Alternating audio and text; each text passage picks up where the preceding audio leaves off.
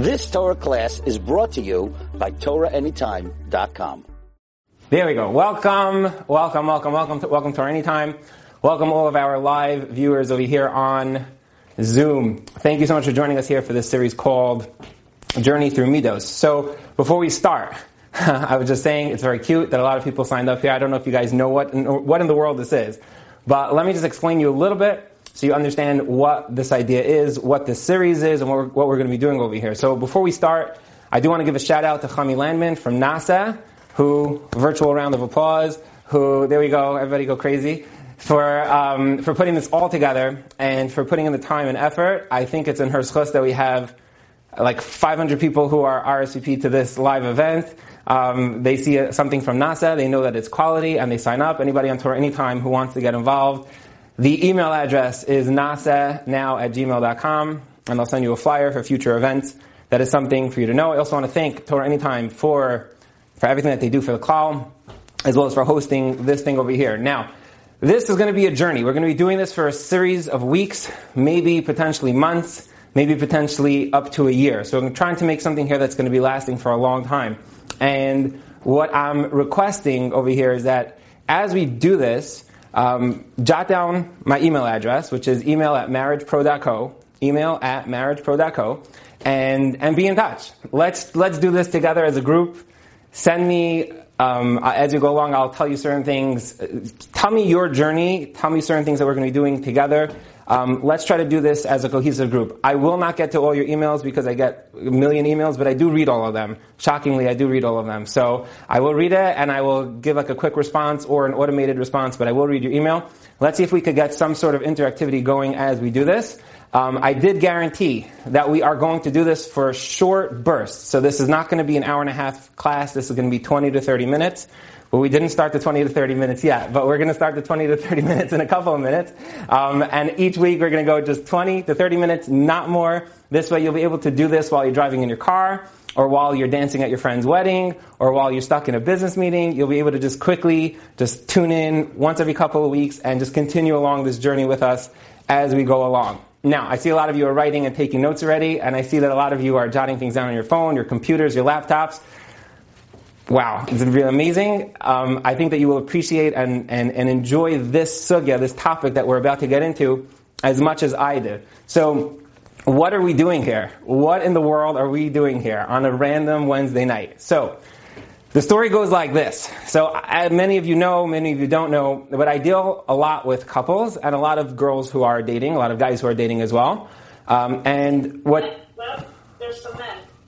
There are some men. So if there are men who got on over here, please, drop off over here so that nobody can see you, so that we don't have any conflicts of interest, if you don't mind.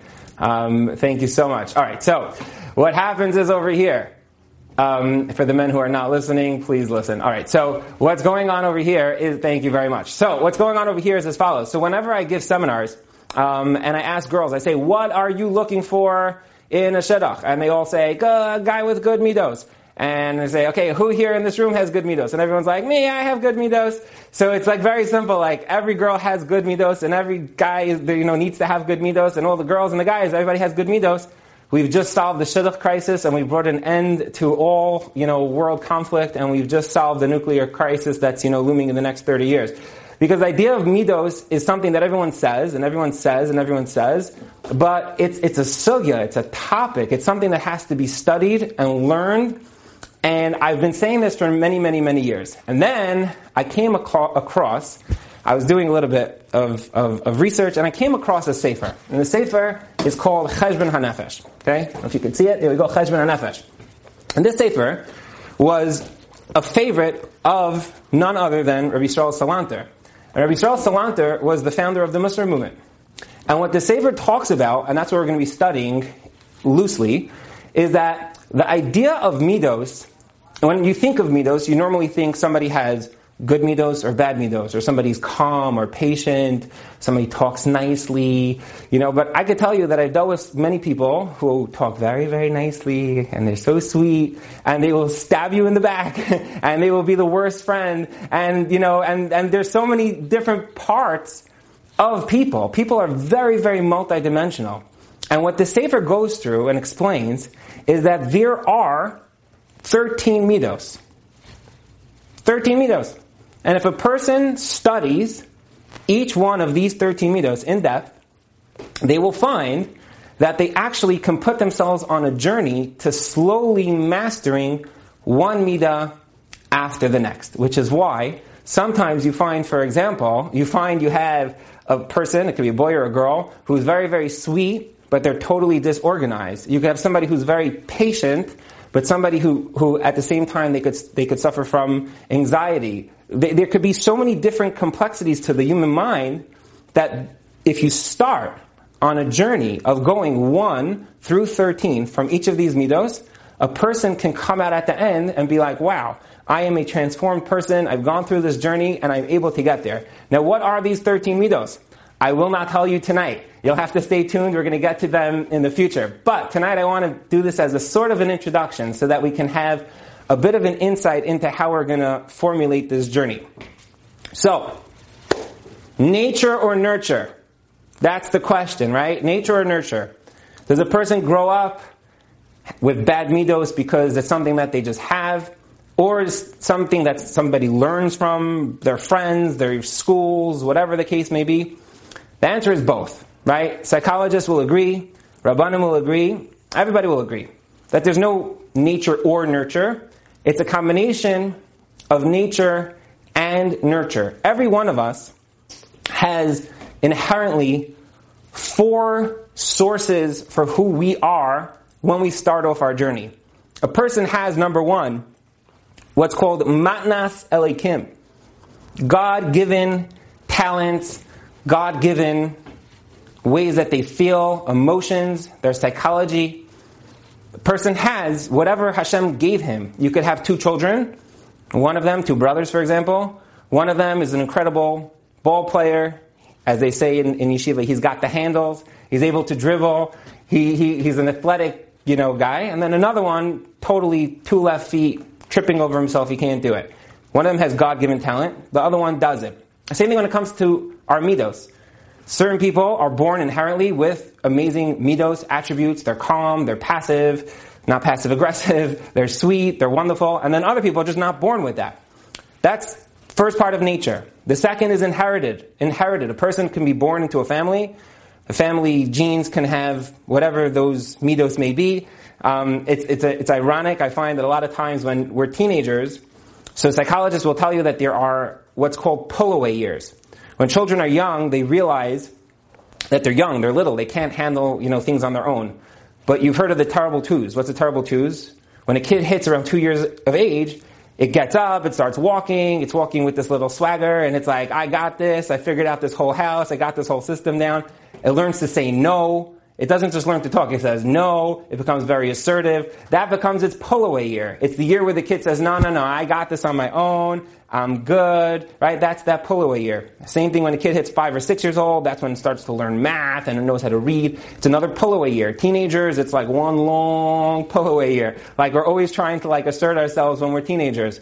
But what happens is when we're asserting ourselves and we're teenagers, we oftentimes look at our parents and we start to rebel. And we go, oh, mommy is so much like this. I'm never going to be like that. I'm sure you guys heard this in your families, right? I'm never going to be like that. And then we go, oh, tati or daddy is just like that. Oh, I'm never going to be like that. And then as we get a little older, we start to realize your father's sitting on the couch and he's scratching his head like this, and you're sitting on the couch and you're scratching your head like this, and someone's like, it's very funny here.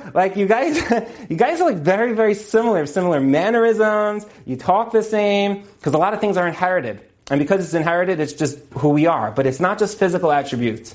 It's our emotions. It's our psychology. Some people are very argumentative. Some people are very passive. Some people are very organized. A lot of this that's just the nature of how a person is born. Nurture. A person has chinuch. Parents raise a child. They could raise them one way. They could raise them another way. They could go to yeshiva. As well as environment. So it's the chinuch of the home, as well as the surrounding environment that creates who a person is. Opening of this sefer is that every single person starts off with their own pakel. And if you would take 13 and you would multiply 13 by all the variables between all of these midos, you would end up with millions upon millions of calculations. This formula would be endless as to how unique each one of us is. Each one of us is different than the other, and that's a beauty. And therefore, our starting point for this journey of taking each one of these 13 and moving it slightly to the right, slightly to the left, will be its own journey. Says the Shla, that taking a midah and changing it is one of a person's primary responsibilities and purposes in this world. So what does that mean? It means that we live in a world which is crazy. We have Hamas firing rockets. We have Meron tragedy. We have all these things going on in our lives. Say Chazal, when these things happen, our gut reaction is to run over to our friend and say, why did this happen? Why did Meron happen? Why did the bleachers collapse? Why did this happen? You know why it happened? We'll never find out. One day, we'll find out. But you know what our goal today is? Our goal today is to ask the question, how do I process this? That's it. Because everything that happens in this world is a part of a bigger picture.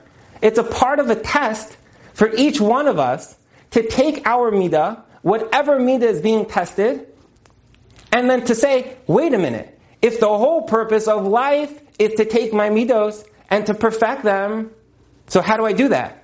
I take life, I see how it's affecting me now, and then I say, oh, I got sad, I got depressed, I got anxious, this guy just dropped me, this person just yelled at me, my boss just fired me. Whatever is going on in our lives, somebody got beat up on the street, you had anti-Semitism, Hamas, Israel, whatever's going on in the world. Why did it happen? That's not a question for this world. What is the question? How do I deal with it? Why did it happen? In part, it happened for each one of us to continue down this journey of self-perfection. That is mind-boggling. That means that everything that's happening is happening for us to take a minute and to process each and every event in the world as if it's a message for each one of us. With the billions of ways that Hashem created each and every one of us uniquely, and for us to say, what can I do different in my life? How can I process this information differently so that the next day I am slightly a different person than I was yesterday? Now, in the olden days, 100 years ago, 150 years ago, 200 years ago, they had something called a base musar. A base musar. What's a base musar? So it's a house of musar, right? So when Rabbi Victor Miller went to learn in Europe, they told him about this thing called a base musar. And he said, okay, I'd like to see what it is. Now, we're talking to girls here, but there's many men listening, and some of you are married, and many of you will become married very, very soon. And your husbands will tell you that in yeshiva they have something called Musar Seder. What is Musar Seder? What is Musar Seder? So you sit down with Chavrusa, and you open a book, and the book says whatever it says, right? And then you go through it. So you would imagine that a base Musar, which is a house that is dedicated for Musar, would have many, many books and many, many topics, and you'd sit there and you'd read through it. So Victor Miller headed out into the forest, and he sees this little cabin, and it says on it, base Musar. And he opens the door, and he walks inside, and you know what he sees? Nothing. Nada. It's empty. And he's like, what's going on? Did they take out all the books? And they explained to him that a base Musar is a place for a person to introspect. That is Musar. We talk about Musar, development. It starts with a person connecting honestly and in a real way with themselves. We live in a society that is the exact opposite of this idea. Every single second of our day, our phones are buzzing and beeping beyond what's normal. When we're taking a shower, we put on music. When we're sad, we watch a movie. If we have a second, we catch something on Instagram or Netflix or a second. Or even we listen to something positive. We're constantly being inundated and stimulated with our senses. The idea of starting a journey is to learn to talk to yourself. The Svarim say, the same way a person believes in Hashem and has a chiyuv to believe in Hashem, a person has a chiyuv to believe in himself or herself. We have to start a process of having conversation with ourselves. Real conversation. With no headphones, with no phones, with no screens, with no nothing. And just walking and thinking, and if you're a little interesting, actually verbalizing and talking to yourself. Or at least thinking to yourself. And what are we thinking about? As we're going to go through this journey together, we are going to have thousands of different thoughts that should be flooding through our mind. But if it remains a Torah Anytime video, then it just didn't do the trick. It has to become a part of us talking to us and not someone else talking to us. Every single midah will have to become a conversation, and every single concept will have to become a conversation between Adam la'atzmai, between a person and himself. So I want to share with you tonight just the first idea, which is so potent, and it is something which, when I learned this, I started learning this with my son, who's off camera over here. Don't stand up, please. And I started learning this with my son, my 10-year-old, Shimi, whose birthday is upcoming, Mirz Hashem, next week. You can wish him happy birthday. Shimi, Baruch Hashem, he's turning 10. And we started learning this, and we're literally like dancing as we're learning this.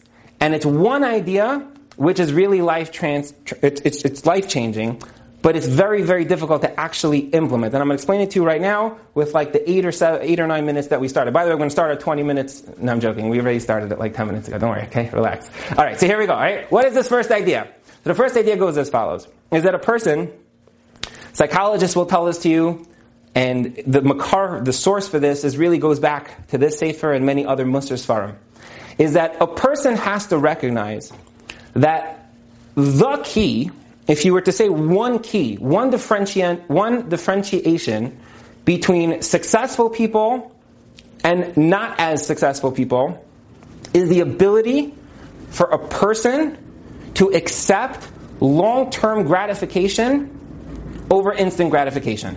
This is a very, very, very famous study that was done back in 1972. It's called the Stanford Marshmallow Experiment. In that study, scientists went ahead and they took a bunch of kids and they gave them a marshmallow and they said to them, here you go, here's a marshmallow, we'll be back in 15 minutes. If you don't eat this in 15 minutes, we'll give you 2. Half the room, one marshmallow is good enough, they ate the marshmallow. The other half of the room, they waited. They came in, they said, here's 2 marshmallows. They said, thank you very much. And they tracked these children over time, and they realized that the ones who waited, they waited for the long-term gratification. They said those children, I'm going to read this to you, they had better life outcomes as measured by SAT scores, educational attainment, BMI, body mass index, okay? They were skinnier. They were skinnier, and they ate more marshmallows, okay? And other life measures. Now, why is that? So the study, and really common sense, tells you very simple. Because there's a huge difference between instant gratification, things that taste good now, things that feel good now, and building for the long term. A person can eat because right now this tastes good, or a person can eat because I know that in the long term I will feel good. There are so many people, they go on these crash diets. Today, I gotta lose weight for my sister's wedding, right? Right now, I have to. They go on the band. I just cut out my stomach. I can't, right? Whatever, the sleeve, the gastric bypass, right? They have like all these things. What happens to most of these people? They gain it back. 50%, 70%, 90%. Wow, what happened? They cut out half your stomach, right? It should be half the size. The answer is because we have fat brains. Our brains are programmed for that instant gratification, so our brains are fat. And because our brains are fat, even though our stomach is small, we're like, nah, I just gotta eat this. But the minute you change your brain to thinking long term, you pick up a food and you look at it and you go, how will I feel in a half hour? How will I feel in an hour? You have just mastered or started to master the idea of thinking for long-term gratification. And if you don't master that, you could cut out half your stomach and you'll still gain it back within 2 years. Whoa! Because psychologists and basic common sense and the Sefer Kol Cheshbon HaNefesh, it explains to us that the difference between non-successful people and successful people are that successful people, the first midah they work on before any other midah is mastering the long term over the short term. It is mastering the long term over the short term. I'll say that again. It's mastering the long term over the short term. And this idea goes across the board on almost everything that you touch. Long term versus the short term. Every time I deal with a couple, so they're having shalom bayis problems, they're fighting, they're screaming, they're yelling, right? So a lot of people, they come and they're like, I want this to change now. I want something to happen now. If you stop for a second and realize that the whole goal is to have long-term sustainable change, then I'm going to share with you an idea which I've practiced this through many couples over the last decade, and I can tell you that it overwhelmingly works in, I would say, over 80 to 90% of couples. And this could be with shalom bayis, it could be with chinuch, it could be with food, it could literally be with anything. Is that when you try to change something or do something different, it hurts, you feel like you're moving and changing, then you're doing it wrong. I know I'm probably going to get a lot of flack for saying this. Okay, I'm going to say this slowly. If when you're trying to change something, you get up in the morning and you're fighting with yourself, like, I can't eat this, I could eat this, I can't eat this, I could eat this, right? Or stay calm, don't stay calm, stay calm, don't stay calm. Be patient, don't be patient. If you're fighting with it, you will find that is not long-term sustainable growth. It's not going to actually be something that you actually change. But if you put into your day 2 to 4 things, 3 on average, which is what I try to strive for with many couples, 3 things which slightly move the bar and don't feel very painful, if you put that into your day, you will see drastic change over the long term. That means that, let's say a parent is struggling with a child. If the natural reaction of a parent is, don't do that, get down, stop that, like the yelling and screaming, because that's how parents react. That is very short-sighted. It's right now, get off, do this, stop that. If you say to yourself, I'm going to do it differently, I'm going to take my calendar, and every day I'm going to do 3 things differently for my spouse, 3 things differently for my children. It's going to be simple. I'm going to make them lunch, I'm going to take them for a small walk, I'll send them a text, whatever it is. Short, small, attainable goals. Over a few weeks, you will not feel the change, but the change will be built in. Does that make sense? You will not make the change, but the change will be built in. I have a girl, a seminary student of mine, who came over to me a couple years ago, and she said to me that she wants to get married at the end of the year, but she felt that she needs to work on her tznius. So she said that, I got to work on my tznius, so once I work on my tznius, then I'll feel like I'm ready to get married. So I said, okay, what does that mean for you? How are you going to work on your tznius? So she said, I'm going to get up in the morning and I'm going to be like, I got to work on my tznius and I'm going to be all intense about it and I'm going to talk to myself and I'm going to learn Sfarim. So I said, I have a very good idea. Okay? Every day, go to your closet, once a day. It's going to take you 12 seconds. You're going to open your closet, you're going to find something that you think is not so tzinua. You'll take it and you throw it in the garbage. You'll go on Amazon or H&M or Macy's or I don't know, wherever people shop, yeah? And you'll order a replacement for that thing. So you throw out a shirt, you'll buy a new shirt. You bought out a sweater, you throw out a new sweater, right? You're going to do this every day for as long as it takes. And come back to me in a month and let's see where you're holding. After 3 weeks, she comes back, she's like, okay, done. That was easy.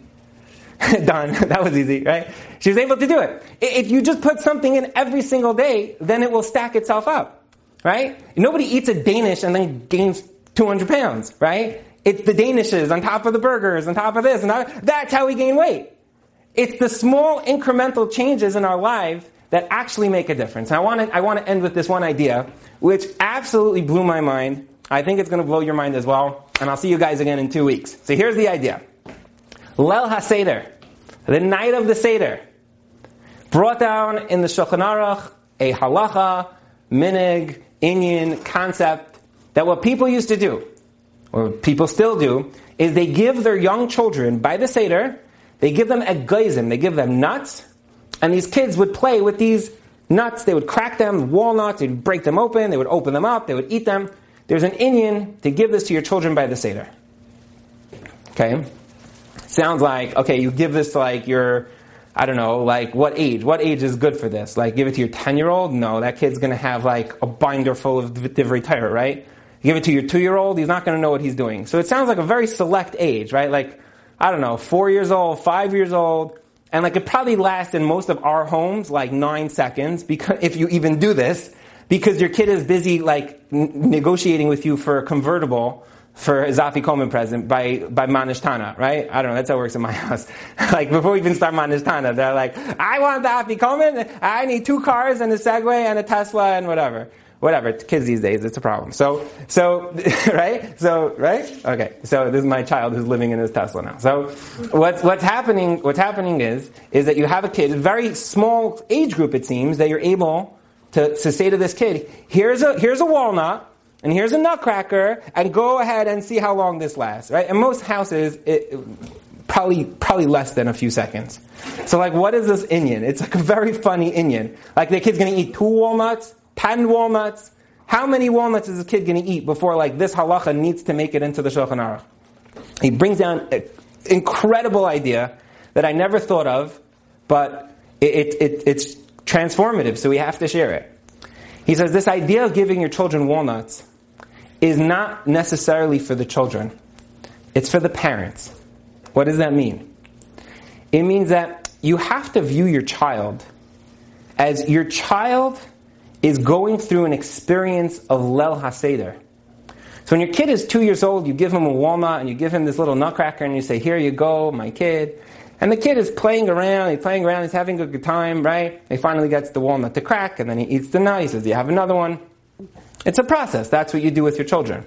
The kid is 3 years old, he does it again. The kid is 4 years old, he does it again. The kid is 5 years old, 6 years old, 7, 8, 9, 10, 11, 12, 13, right? Kid does this for 10, 12, 13 years just to instill in your child that the Leil HaSeder is enjoyable. That's it. That is the chinuch of the Seder night. Yes, lemar, the child who's able to participate and he's into the Divrei Torah, yeah, all of that's true. But the goal of the Seder night, the primary goal of the Seder night is one goal. To leave your child with the feeling that this is geschmack. This is fun. I enjoy this. There was a lot of work and this and that, but I was sitting here playing with a walnut. I had a great night tonight. The goal of a Shabbos table is to leave your children with a feeling.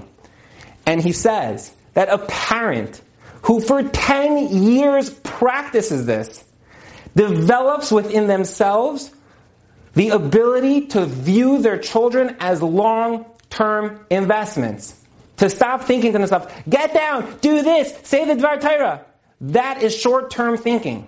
Those parents will not have as much hatzlacha with their children as the ones who view their kids one night a year, on the night where it's you will tell your child. What are you going to tell your child?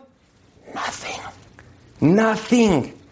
You're going to go the whole night and you're going to see the kid, how did you enjoy it? And he'll say, wow, this was so much fun. And you're like, this kid totally missed it. He missed almost everything that happened at the Seder. But that's not the point. The point is that you as a parent learned how to relate to your child. That your child should have an enjoyable Seder. And if you do it long enough, then the sweetness and the zestness of the Seder will stay with this child until he's an adult. So he'll never say, this is so stupid, I don't understand why we're doing this is so stressful, I'm so depressed, I can't handle this. Oh, I need to pick up my phone just to feel good. Picking up your phone to feel good, to tune out, to get out of this world, is the exact opposite of character development over the long term. And if we take a minute to just think about this one idea, that before a person works on anything, they have to just say to themselves, how will this affect me in the long run? How will I feel in the long run? Am I putting a penny into this savings account of my emotional bank so that in the long run, in 10 years from now, I will react differently when something happens in the world or to me or something personal happens? That is the purpose of every single day. But if you're working on it and you're trying to move it, it's not going to work. It's not going to work. It has to be small, incremental steps that every day you do something. So that's the idea. And I want to ask you to think about that for a minute. Not through a screen, not through headphones, but for just 1 minute a day. Long-term versus short-term. And when something emotional happens to you, just ask yourself that one question. What is my long-term outlook on this? How will I feel in the long term if I say this, if I react this way, if I do this? Forget any midah. We didn't even start. Before we start and scratch the surface, we have to internalize this idea that the difference between successful and not successful people are people who have a healthy outlook on the long-term sustainability of any sort of development.